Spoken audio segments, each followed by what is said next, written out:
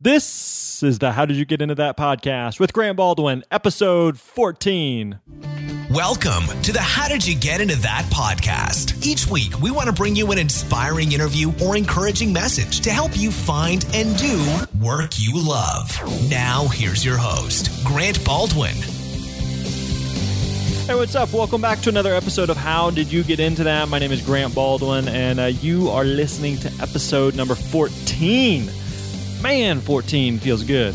Hey, glad that you are with us today. I hope these interviews have been inspiring and encouraging for you. I hope you're kind of seeing your own story within theirs. I know that that's something that I've noticed within just interviewing these various people, several people that maybe you're familiar with, maybe people that their story is unknown to you, but there's so many just common threads between people's stories, and maybe their story is in a completely different context as yours, but I think that you can probably catch and pick up some different knowledge biscuits and nuggets that people are just leaving behind, some things that they're sharing of, here's some things I learned in my journey, here's some things I'm currently learning in my journey that has led me to where I'm at today. Today's interview is no exception. We are joined by my friend Ryan Delk, and Ryan is one of the gurus over at the startup Gumroad.com. And Gumroad is basically, it's a payment processor that helps people sell digital products. I personally use it as a way to sell some of our digital books, and just a really, really cool website, really doing some cool stuff, not only with publishing and PDFs, but also within music, within art, and just a great way, a great platform for artists of all kinds to be able to sell their work. So Ryan's a part of that, and just a really, really smart, really, really good dude. We met up at a conference a couple months ago, and really, really hit it off, connected and clicked well, and have really, we've talked and stalked each other a lot, and harassed each other a lot since then. So really, really excited to share this story with you today. Part of what's cool about Ryan and what he's doing is he's someone who is just a hustler. He's a guy who's constantly reaching out. He's constantly networking, constantly trying to expand that sphere of influence. But really the way he does it is not just how can I meet more people for myself, but no, he takes a totally different approach, the total opposite approach of how can I meet more people in order to help them. And so in fact, one of the things he says, one of the biggest lessons that he learns is to add value before you ask for value.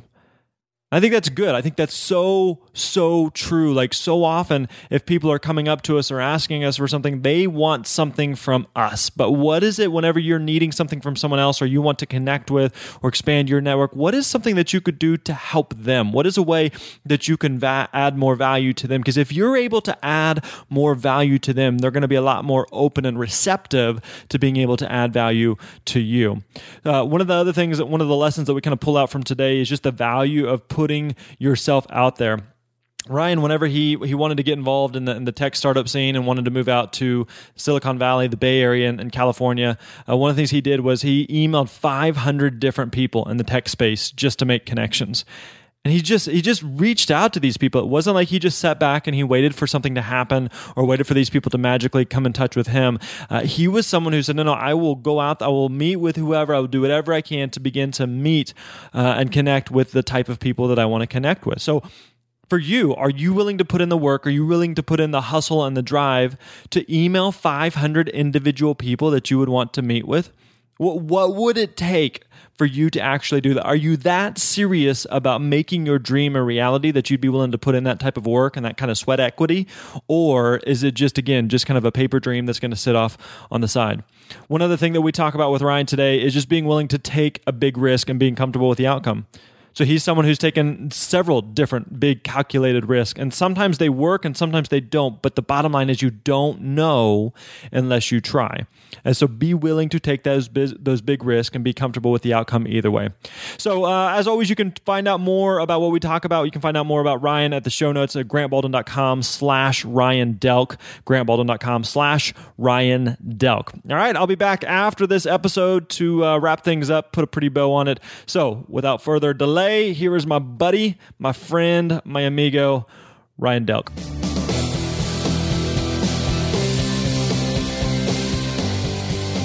Well, today I'm hanging out with my friend, Ryan Delk. Ryan, how are you, dude? I'm doing well. Thanks for having me, Grant. You bet, man. All right, so you're working with this new little up-and-coming company, this little tech startup, Gumroad. What is Gumroad? What do you guys do? What is your role within this whole operation?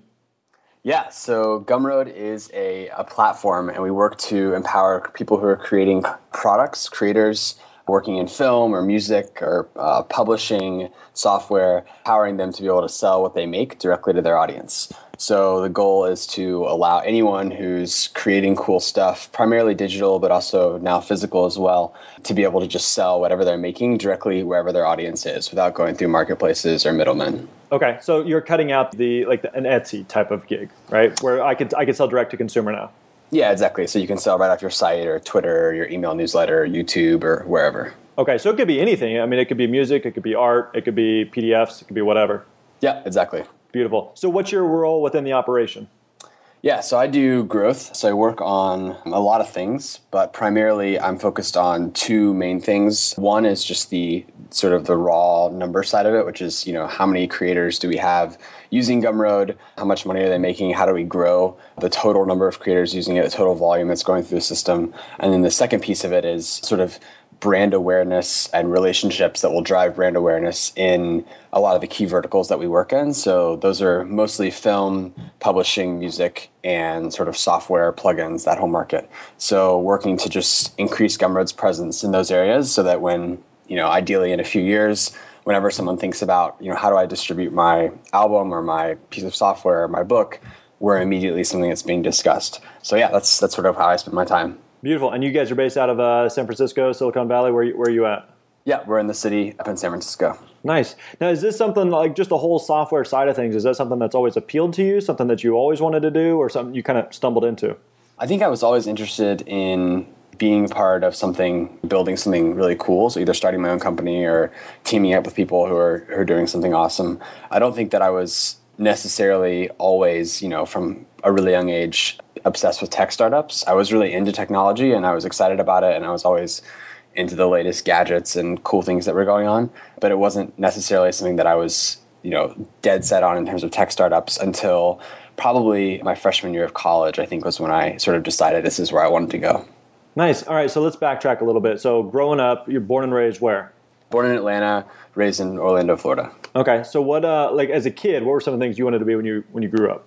So I was really, I don't know. So I got really into finance, thought I wanted to be probably in banking, like when I was in high school, and do like investment banking or work on Wall Street. So that was like the first real career path that I was really excited about. But I was always growing up, I was always trying different ways to make money. Like I had a lawn service and I would flip iPhones that I would buy on Craigslist and fix cracked screens and resell them, and just like things like that, like sort of silly things that I would always do to make money, or little companies that I would start or whatever. So I was always sort of interested in finding ways to create value for people and get them to pay me for it. And then that sort of started to manifest itself, within the tech world and within startups. Where do you think that comes from? Because I've had that conversation with a lot of entrepreneurs. It's just like, I was the same way. Like as a kid, I was just fascinated by making money. And I wasn't really sure what that would look like long term, but I just knew, like as a kid, like if I have money, I can buy stuff. And I wanted to be able to do that. So is that something for you? Do you felt like that it came from your parents, or just like your background or your world, or where does that come from for you? Yeah, I don't know. I mean, my parents definitely encouraged me to try things and to start projects or companies or whatever I was working on. So there was definitely they probably catalyzed a lot of the things that I certainly would have done if they had been telling me not to do it, and probably wouldn't have done as much of it if they hadn't encouraged it. So there was certainly an aspect of that. I think for me, a lot of it was just I was excited about this idea that I could do something that was valuable to someone else, and then they would then in turn pay me for it, and they were happy to do that. Like it wasn't like I was ripping them off. It was like they were really excited about the fact that I would do X for them or give them X, and then they would give me money in return and they'd be happy about it. And so I think I got really excited about that idea. And also as a kid, it's sort of always this way, but money in some ways represents freedom. Like when you're growing up, and a very small amount of money can represent a relatively large amount of freedom when you're 15 years old. And so, if you can find a way to make $250 and when you're 14, that's something that a lot of your friends don't have, money that they're making on their own, and it allows you to do fun things and buy cool stuff. So I think that was, and also I really enjoyed like investing and saving and figuring out like cool things to do with the money. So I think in a lot of ways for me, it was also just how do I figure out how to make money that's not my parents giving me an allowance. I was really excited about that. Nice. So you want to do the investment banking route. You go to college, and is that kind of what you're majoring in? Is that kind of the planned path in your mind? Yes, I did business. I was majoring in economics. My freshman year, I did a internship at a bank in Orlando, which was not. I mean, it wasn't like a full-on investment bank or anything, but I was working in sort of small to medium-sized business loans, like $10 to $40 million loans for businesses in Central Florida mostly, and I enjoyed it, and I thought that was like the path I wanted to go. But I realized that it was not. By the end of the summer, I realized it wasn't for me, and I learned a lot. It was a great experience, and there was great people there. But I realized pretty quickly that it wasn't the direction I wanted to head. And so then the next summer, I sort of had this mindset that like the internship I did junior year, I wanted it to tie in directly to whatever I did full time after I graduated. So I had this mindset of my sophomore year internship. I wanted to do something crazy, just sort of like off the wall, and what would be the craziest thing I could do for 3 months. And so there was this guy, and we had some mutual friends from the church my family went to growing up in Orlando. And I reached out to him, and he was a TED fellow. He had this thing called the iHub in Nairobi. He had started a bunch of companies, and he was just an awesome guy doing really cool things in Kenya. And so I reached out to him and ended up going over there to sort of help run the business side of things for this sort of tech co-working incubator space and these conferences he was putting on. And it was there really that I decided that tech was where I wanted to go in, and that I wanted to move to San Francisco and join a startup and all that. And this was in Kenya, you said? Yeah, so it's sort of crazy that it's sort of a roundabout way to San Francisco is going via Nairobi, but that's totally how it happened for me. Nice. And so I definitely wouldn't be here if I hadn't decided to do that and taken that chance. Let's backtrack for a second. So you go to, so you do that first internship with the bank, and you do that, you said, between the freshman and sophomore year of college? Yeah. During that summer. So you come back from that. At that point, you're majoring in banking. You realize this isn't for me. How quickly into that internship did you realize, whoa, this isn't at all what I hoped it to be, or this isn't what I signed up for?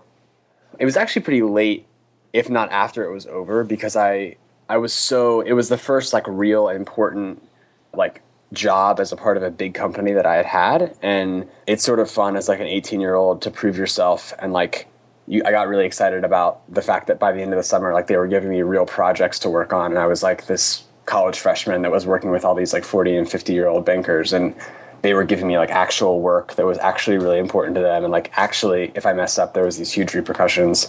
So I think there was like a romantic just, draw to it that I saw for a while. But I think probably towards the end of it or by the end of it, that was when I realized like I probably didn't want to be, it wasn't the way that I wanted to use my time in terms of leverage for creating the most value for the world and being able to have as high of upside as possible. Meaning you just felt like you were just doing a lot of business to business type stuff, and there's only so much you could do and only so much time in a day? Yeah, and I just think I think a lot about this concept of leveraging time and thinking about like for every hour that I spend doing something, like I want to maximize the amount of value that's created for the world in that time. And so I feel like at a startup or at a smaller company, you have that number, that multiple on your time is much higher. And as the company scales, it can be much higher versus joining a larger company, particularly a bank. And, you sort of have like this one-to-one correlation between how much time you put in and how much impact you have, if that makes sense. Beautiful. Yeah, well said. So you do that internship, come out of that, not really your cup of tea. Do you switch majors? Do you stay with that path? What happens next? No, I mean, I stayed with it. I mean, it was business, so I was economics, but I was really interested in economics, so I didn't need to like change it. And there wasn't a huge, there was an entrepreneurship minor at UF, so I did that, but it wasn't like a huge program or anything. So I just stuck with that, and then I ended up pursuing this opportunity in Nairobi and going out there, and that was when things really started to shift for me. So what was it about that opportunity that appealed to you? Because again, you're kind of going from what you felt like was the safe, comfortable route of the investment banking. This is what I always want to do. And then this other opportunity comes up that you want to go to the complete opposite end of the spectrum of let's just do something that's totally out there. Why such a dramatic shift from one end of the spectrum to the other? Yeah, that's a good question. I don't know if I know the answer completely. I mean, so part of it was I really just wanted to do like the craziest thing I could think of for that summer. And I just wanted to do something that I knew that I would never be able to do again, and that, I had the freedom to completely fail and it wouldn't matter because I was only there for 3 months and then it was over and I was back in school. And then also I thought a lot about during the course of this process, like I wanted to be working with people over these summers that I would want to be in 5 years, or I would want to be in 3 years or 10 years or whatever. And so this guy, Eric Hirschman, who founded the iHub and a bunch of other companies and is doing really amazing stuff, was someone I knew that I could learn a lot from, was someone that I admired. And so I think just the opportunity to do something that's crazy and insane that people would be like, why the heck are you going to, what? Are you on a mission trip? Right. Like, no, you're working there. What? And, people that it's totally out of left field. But then also being able to work for someone that I really admired and that I was able to learn a lot from. And we still keep in touch. I mean, we hang out all the time whenever he's in the U.S. And it's a great relationship that all spun out of that time. Is that the kind of feedback you were getting from parents, family, friends who are going, wait a minute, you're doing what? What are you doing in Africa? What's this little field trip that you're taking? Yeah, there was definitely a part of that. I think the weird part was it was completely sight unseen, so I really had no idea what I would just be doing, and I also had never been to Africa and didn't know anyone there, and like it was very autonomous. So I just got off the plane and like went to work. And holy crap, what do I do now? Yeah, so I mean, for me, it wasn't that big of a deal because I tried to do a lot of stuff like that, and I think my parents and people that knew me well were not surprised at all, but. Definitely for the larger people, like larger sort of like acquaintances and friends were probably pretty shocked and thought it was a little bit crazy. But that was sort of what I wanted to do. I wanted to do something that I wouldn't have the opportunity to do or wouldn't, be able to take a risk on like that anytime in the future. So you step off the plane, you're like, all right, this is it. We got 3 months here, 90 days to make something happen. How quickly into that did you realize this is it? I feel like I've stumbled on something that is just fit for me, that's made for me. Yeah, so it's really interesting. And this is something I've talked to a lot of people about who are in college now, the weird part for me was I was considering coming to San Francisco for an internship that summer, but I decided to go to Nairobi. And because I went to Nairobi, I was able to be sort of like a bigger fish in a smaller pond versus coming to San Francisco and being a really, really small fish in a really, really big pond in terms of the tech community. And so what happened was all these people that I would never have gotten to meet in San Francisco were coming through Nairobi, and the iHub is sort of like the center of tech of Africa. And so they would stop by. And so these are people like Marissa Mayer, who's the current CEO of Yahoo, and then she was at Google at that time, just stopping by for 3, 4, 5, 6 hours, hanging out and, talking. And I'm having extended conversations with her and with a lot of people like that and have relationships with now, that I would never, there's like zero context in which I would have ever talked to them or had that conversation if I was interning in San Francisco. But because I was there and because we were doing something interesting, it created opportunities for me. And part of it was Eric pushing me into those situations and giving me those opportunities. But I do think there's a lot of value, and particularly early on, going to a smaller market or a place where, things are just developing or getting started and doing what you love and being really good at it and being like the best at it there or whatever. And then moving, to like a bigger sort of the center of where those things happen, which for tech is San Francisco, but for other industries, it could be anything. That makes sense. Very interesting. Now, just as a random side note, how are all of these like bigwig tech people bouncing through Nairobi? I mean, so everything was different. So for Google took all their PMs, I think, in a certain division to Africa for like a 2-week trip. And so there was like 55 of them that coming through or something like that. And so they stopped at the iHub, and then Marissa came back the next day for a longer period to hang out. So it was, every time it was different, but I think that people were like, if you're a big tech company, you're really, interested in Africa because there's millions of people that are basically skipped over the entire desktop generation and went straight to mobile phones. And so the consumer behavior there is completely mobile focused, mobile oriented. It's not even mobile first, it's just mobile only. And so there's massive opportunities for companies like Google or Facebook or Yahoo or Apple to make a ton of money and to grow their user base significantly there, where Nokia has a huge hold. So for any of the big tech companies, it was a place that they were already really interested in. And then if they were coming over, it was just it was like the center of all tech in Africa. So they would come through and meet Eric and hang out, and it was just sort of a stop on the trip for everyone. That's crazy, though. I mean, that not only that they would make the trip there, that of any period of time that you could happen to be there, you're there for 3 months, that's when they stop through and that you're able to make that connection. It's really serendipitous in a lot of ways. That had you not been there, had you not taken that leap, had you not been working there for that season, that you would have never made those connections and may have affected your business and just work trajectory in a different way. Yeah, absolutely. I think about that a lot. And I think there's definitely that summer for me was when I learned a lot about myself, but also was able to meet a lot of people that influenced my decisions heavily then, and also continue to be relationships that I rely on a lot for both like personal and professional stuff. So you come out of that, are you feeling like, okay, I've got a real clear idea of what I want to do now, I just got to find it or make it happen? Or is it more like, I'm into tech, I like tech, that was a great experience, I know I want to do something with tech, I don't really know what happens now? I don't really remember. I remember getting back or actually while I was there, I started writing down and fleshing out some ideas for companies that I was thinking about starting, like applying to Y Combinator with and seeing if there was, an opportunity just to start my own thing. And there was a couple of friends that I had that were also interested in this stuff that I thought might be good fits to start something with. And so we kicked those ideas around. And then I think I realized at some point in that process that it was probably better just in terms of my journey for me to join something and, be a part of something that I thought could be really, really big and then dive into starting something completely on my own. And so I really liked the company Square, and Marissa Meyer was like one of the first investors in Square. So we had talked a lot about it when she was in Nairobi, and I think I came back and I reached out to them and just said, it was a company that I really liked. They were in San Francisco. I thought, this company is going to be massive one day. Why don't I figure out how I can work for them? So I reached out to them, started working for them while I was at UF, while I was in school, like sort of part-time. And I think that was like for me, the thing that catalyzed the whole decision to then the next summer move out to San Francisco, and then, what sort of kickstarted and started the domino effect of everything that's happened since then. So you pulled a plug on college between sophomore and junior year, head west to San Francisco. Were you planning on working for Square when you got out there, or is it just kind of let's just head out there? I know that's where I need to be, and we'll figure it out from there. So it was actually the summer between my junior and senior year. So I had one semester left. I was going to graduate early, so I had one semester left. I think like 2 classes. And so that was when I'd been working for Square for, I don't know how long, I think maybe 8 months or something, and was talking to them about doing something, took a couple trips out to San Francisco, interviewed with a couple other companies. And that's over the course of that process when I met Sahil, he told me about Gumroad, or maybe I already knew about Gumroad, and we sort of chatted about it. This was like March 2012 or February of 2012. Yeah, I think February 2012.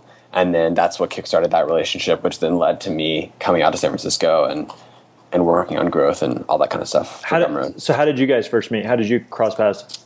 Well, one of the trips I took out to San Francisco, I emailed him. Every time I would come out to San Francisco, I would just send a ton of emails to people that I wanted to meet and just ask them if we could get coffee for 30 minutes. And I think he was one of the emails that I sent.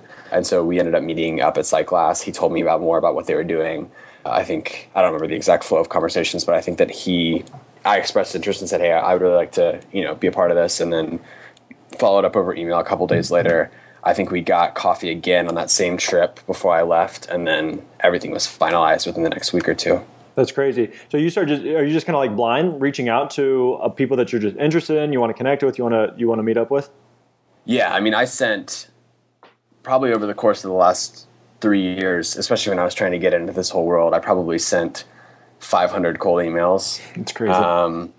Just to people that I was interested in, that I wanted to meet, that I thought would be, people that could either give me good advice or there would be cool opportunities with, people that I thought would be good partners for Gumroad.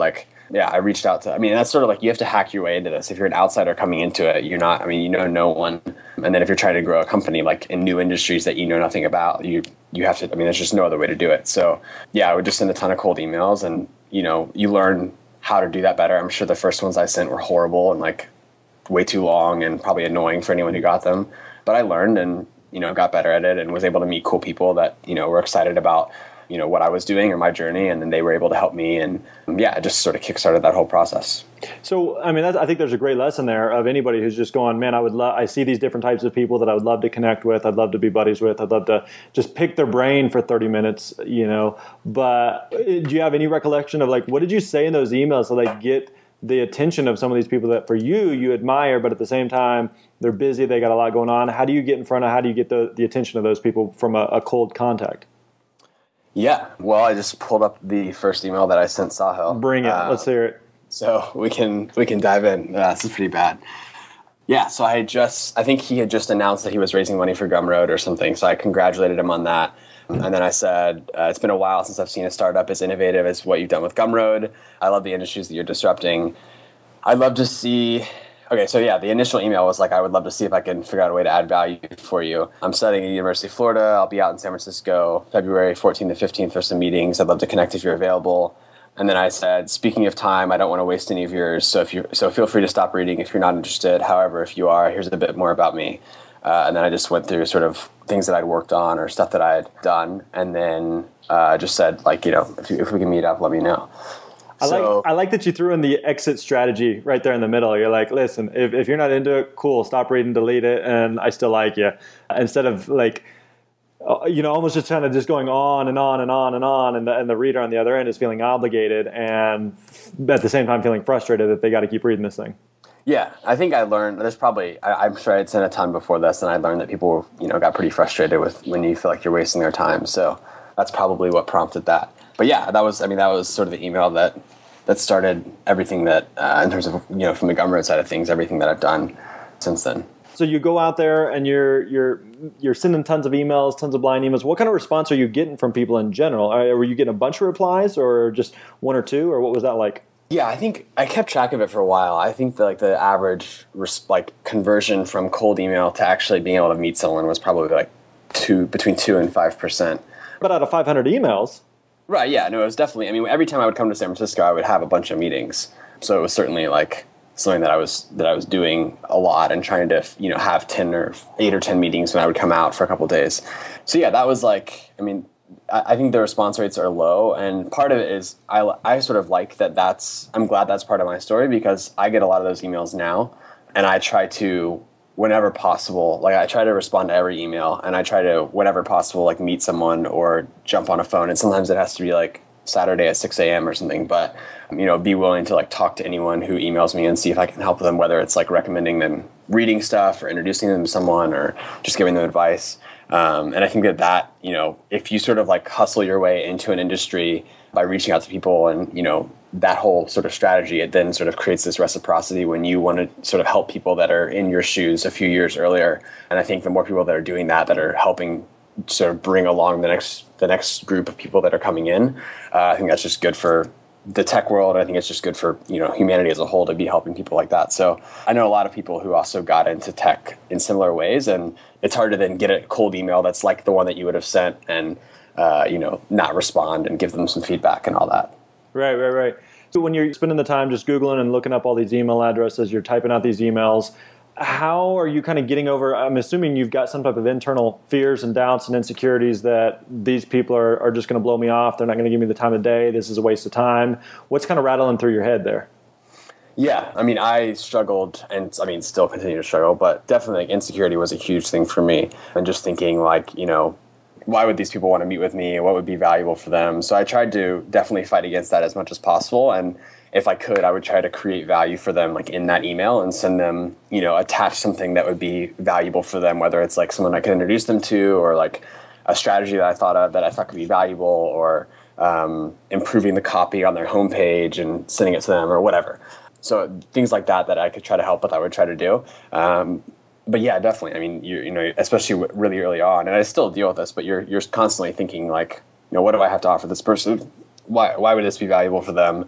What's in it for them? And I think ultimately you have to realize A, if you believe that you're talented and you are talented, you're going to be able to create value for them. But then B, also, I think people enjoy helping other people. And so there's times where I'm sure people met with me, not because there was anything that I could do to help them, but just because they thought, hey, I'll take a chance and meet this guy and try to help him if I can. Sure. And it sounds like even by providing value up front with asking nothing in return, or at least getting nothing in return up front, instead of just doing this massive 500-person mail merge, copy paste, and just blast everybody with the same generic thing, that I'm going to take the time and go through and really customize this and show, here's how I can offer value, here's something I can do today that's going to show this isn't just a generic email to everybody, but here's how I can tangibly help you at this moment. I'm guessing that's the type of stuff that can really set you apart.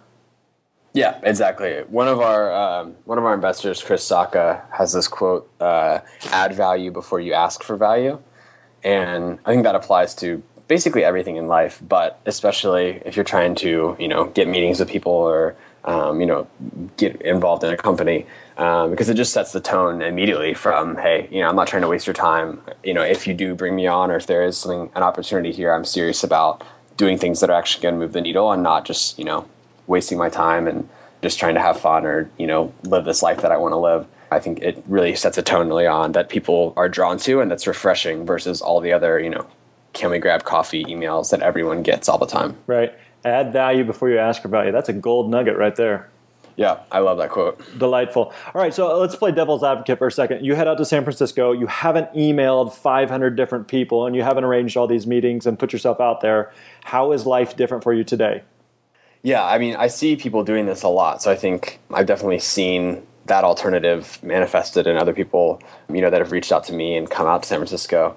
I think it's tough because I think that it just takes, there's a lot of opportunities and there's a lot of people doing really cool things, but there's also a lot of people that aren't doing cool things, and a lot of companies that are going to fail, and a lot of founders that you don't want to be involved in, and a lot of teams that you won't enjoy working with, and just a lot of products that you wouldn't be excited about. And so I think it just really, if you haven't sort of created this wave of momentum before you get there that you can ride a little bit, you're sort of just diving in to sort of a zero momentum situation, and you have to sort of take whatever you can get. And I mean, I would like to think that over the course of 2 years, since I would have been there, like I could have figured things out and, found something that I was really excited about. But I think that, it's all about like front loading that momentum, and, before you're diving into a potentially risky situation, like sort of mitigate those risks as much as possible, and creating as many sort of, potential opportunities or relationships or whatever that are going to potentially, sort of help you through that process as you can before you get there. Yeah, I think that's so smart, of just whatever the environment is that you're going into, instead of going into it cold or blind, doing everything you possibly can to just set yourself up for success, so that when you're in that spot, you can kill it and you can hit the home run, and you're not just fumbling along, just trying to figure it out as you go. Exactly. Nice. What was it about Gumroad? What was it were you just looking for a tech startup or something to be involved in? Or what was it that really resonated with you where you're like, that's it. I gotta be involved with that? Yeah, no, it definitely wasn't just, find any startup. I really wanted to be excited about whatever I was doing. And there's a couple of things. One, Gumroad was something that when I read about it, my first thought was, why isn't is this really the first person to do this? Like, how does this not exist yet? Which I think is a really, really good thing. Really good gut reaction to have to something, if that's the case. If no one else is actually doing it, that's a really good gut reaction to have, and it's a really good signal for the product. And then the second piece was been someone who was really into music, play a lot of instruments, dabbled in recording my own stuff. So I was a creator. I was someone who had some exposure to the music industry. At one point, thought I wanted to work in the music industry. Definitely realized the pain points firsthand in a lot of ways for selling specifically music content. But I was pretty into I thought a lot about content distribution, and I was both my parents are authors, so I sort of knew that world a little bit, and so I sort of immediately recognized the pain point that Gumroad could solve at scale. And Gumroad originally was very, very focused on like indie creators, so people that are making a film and then just gonna like sell it to their 100 Twitter followers, or like an independent author or whatever. Like, at least for me, I mean, Sahil, I think, probably had some of this vision, but when I first joined, was thinking about it, it was very independent focused. And so I think that was a big part of it, was the impact it would make for creators. And then the last piece was I looked at all the other successful companies that I admired, that I was excited about what they had built, and all the founders and CEOs were product focused. They weren't like business guys. And that's not true now. I know a lot of sort of business focused or non-product CEOs that are very, very good and very smart. But at the time, that was one of my filters, was I wanted to find, I wanted to work for and with a CEO and a founder that was product focused and not business focused, mostly because I think that product drives growth, and that if you have a great product, it can solve a lot of problems. And if you don't have a great product, it's really, really tough to solve the problems that creates. And so Sahil was the first designer at Pinterest, early engineer there. And so I knew he knew product. I knew he cared about product. He was a designer, so he very much cared about the experience and the visual experience that buyers and sellers were going to have. And so for me, the combination of those three things immediately made me feel like this was going to be potentially a really good fit.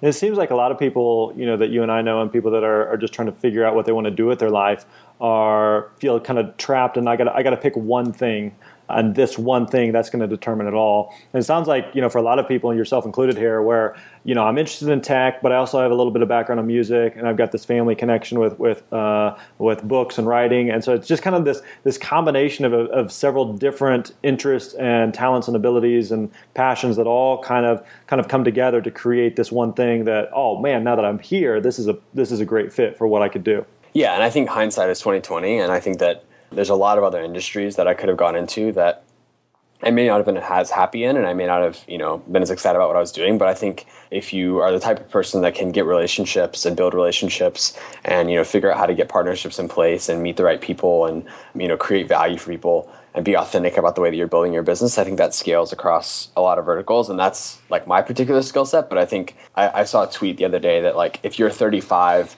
and you're thinking about, and you like, oh, I wish I could code. I wish I was an engineer and I could work at a tech startup. By the time you're like 45, you would be coding longer than a lot of the CEOs of companies that are starting now, that have like a 22-year-old CEO that's been coding since he's 15.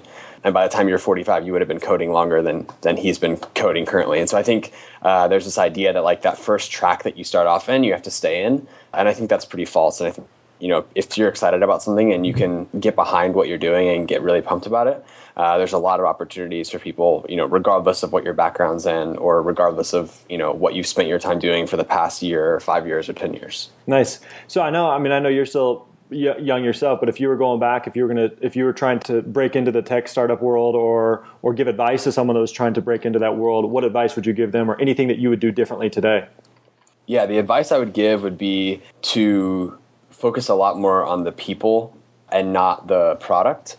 I think that ultimately, and I got really lucky with Gumroad, I work with people that I'm really excited about, and I'm excited about working with that I think are really smart. Like I legitimately think there's people on Gumroad's team that are like in the top 0.001% of anyone in their skill set in the world, and that's a remarkable thing to have.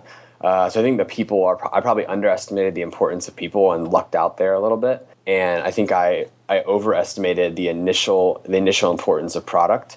I think product is super important, but I think it's also important to have a long-term view. And there's a lot of really cool companies that are starting that I see being dismissed on the fact that like, oh, well, their design isn't that good, or oh, their experience isn't great right now. And all that comes with time. And all that is things that come as you hire more people, as you get more talent on board. And so I think focusing on the people and sort of the broader goals of the product and where the company wants to go versus where they are right now is really important. I think I over-optimized for short term, or maybe felt there was like things that happened, bad things that happened, or failures or whatever, things I would mess up that I got way too carried away in. And I didn't realize that like these short-term like failures or things that I messed up on or whatever, like literally wouldn't even matter. Like I wouldn't even remember them in 4 months. And I think if I would have realized that, I would have taken even bigger risks, because I would realize that like even if I took risks that were 2 or 3 times worse than the risks that I took, they still wouldn't have been that bad in the long run, and they could have pushed me into opportunities that were even better than the opportunities I was getting.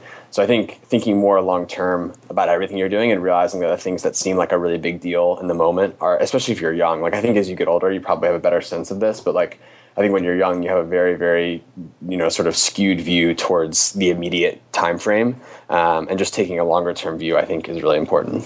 Nice. Great stuff, man. Thanks for sharing your story and your thoughts there. To wrap this up, how can we find out more about Gumroad, and if we want to stalk you online, where do we go? Yeah, so the company's at gumroad.com. That's all the info on that. And then I'm at Delk on Twitter is probably the easiest way to get a hold of me. My email address is r@gumroad.com, just the letter R. I try to be super accessible, so if there's anything I can do to help anyone who's listening, whether it's, I don't know, just giving you advice or hearing about what you're working on, or if there's introductions I can make, whatever, feel free to reach out and I'll see how I can help, either via email or over Twitter is fine. Yeah, so however I can help, I'm happy to. Beautiful. Thanks, dude. I appreciate it. And as a user of Gumroad, as someone who's bought and sold on the platform, it is delightful. You've got to use it. So if you're making anything, whether it's art or music or a PDF or an info product or cat GIFs or whatever you've got going, you can post it there. You'll have it up and running. You'll be making money from grandma who'll buy that cat GIF. So definitely check out Gumroad. Really, really cool. Great user experience. And I promise you it's better than anything else that's out there on the market. So Ryan, always good to talk to you, my friend. We'll catch up with you again soon. Awesome. Thanks so much, Grant. You bet, buddy.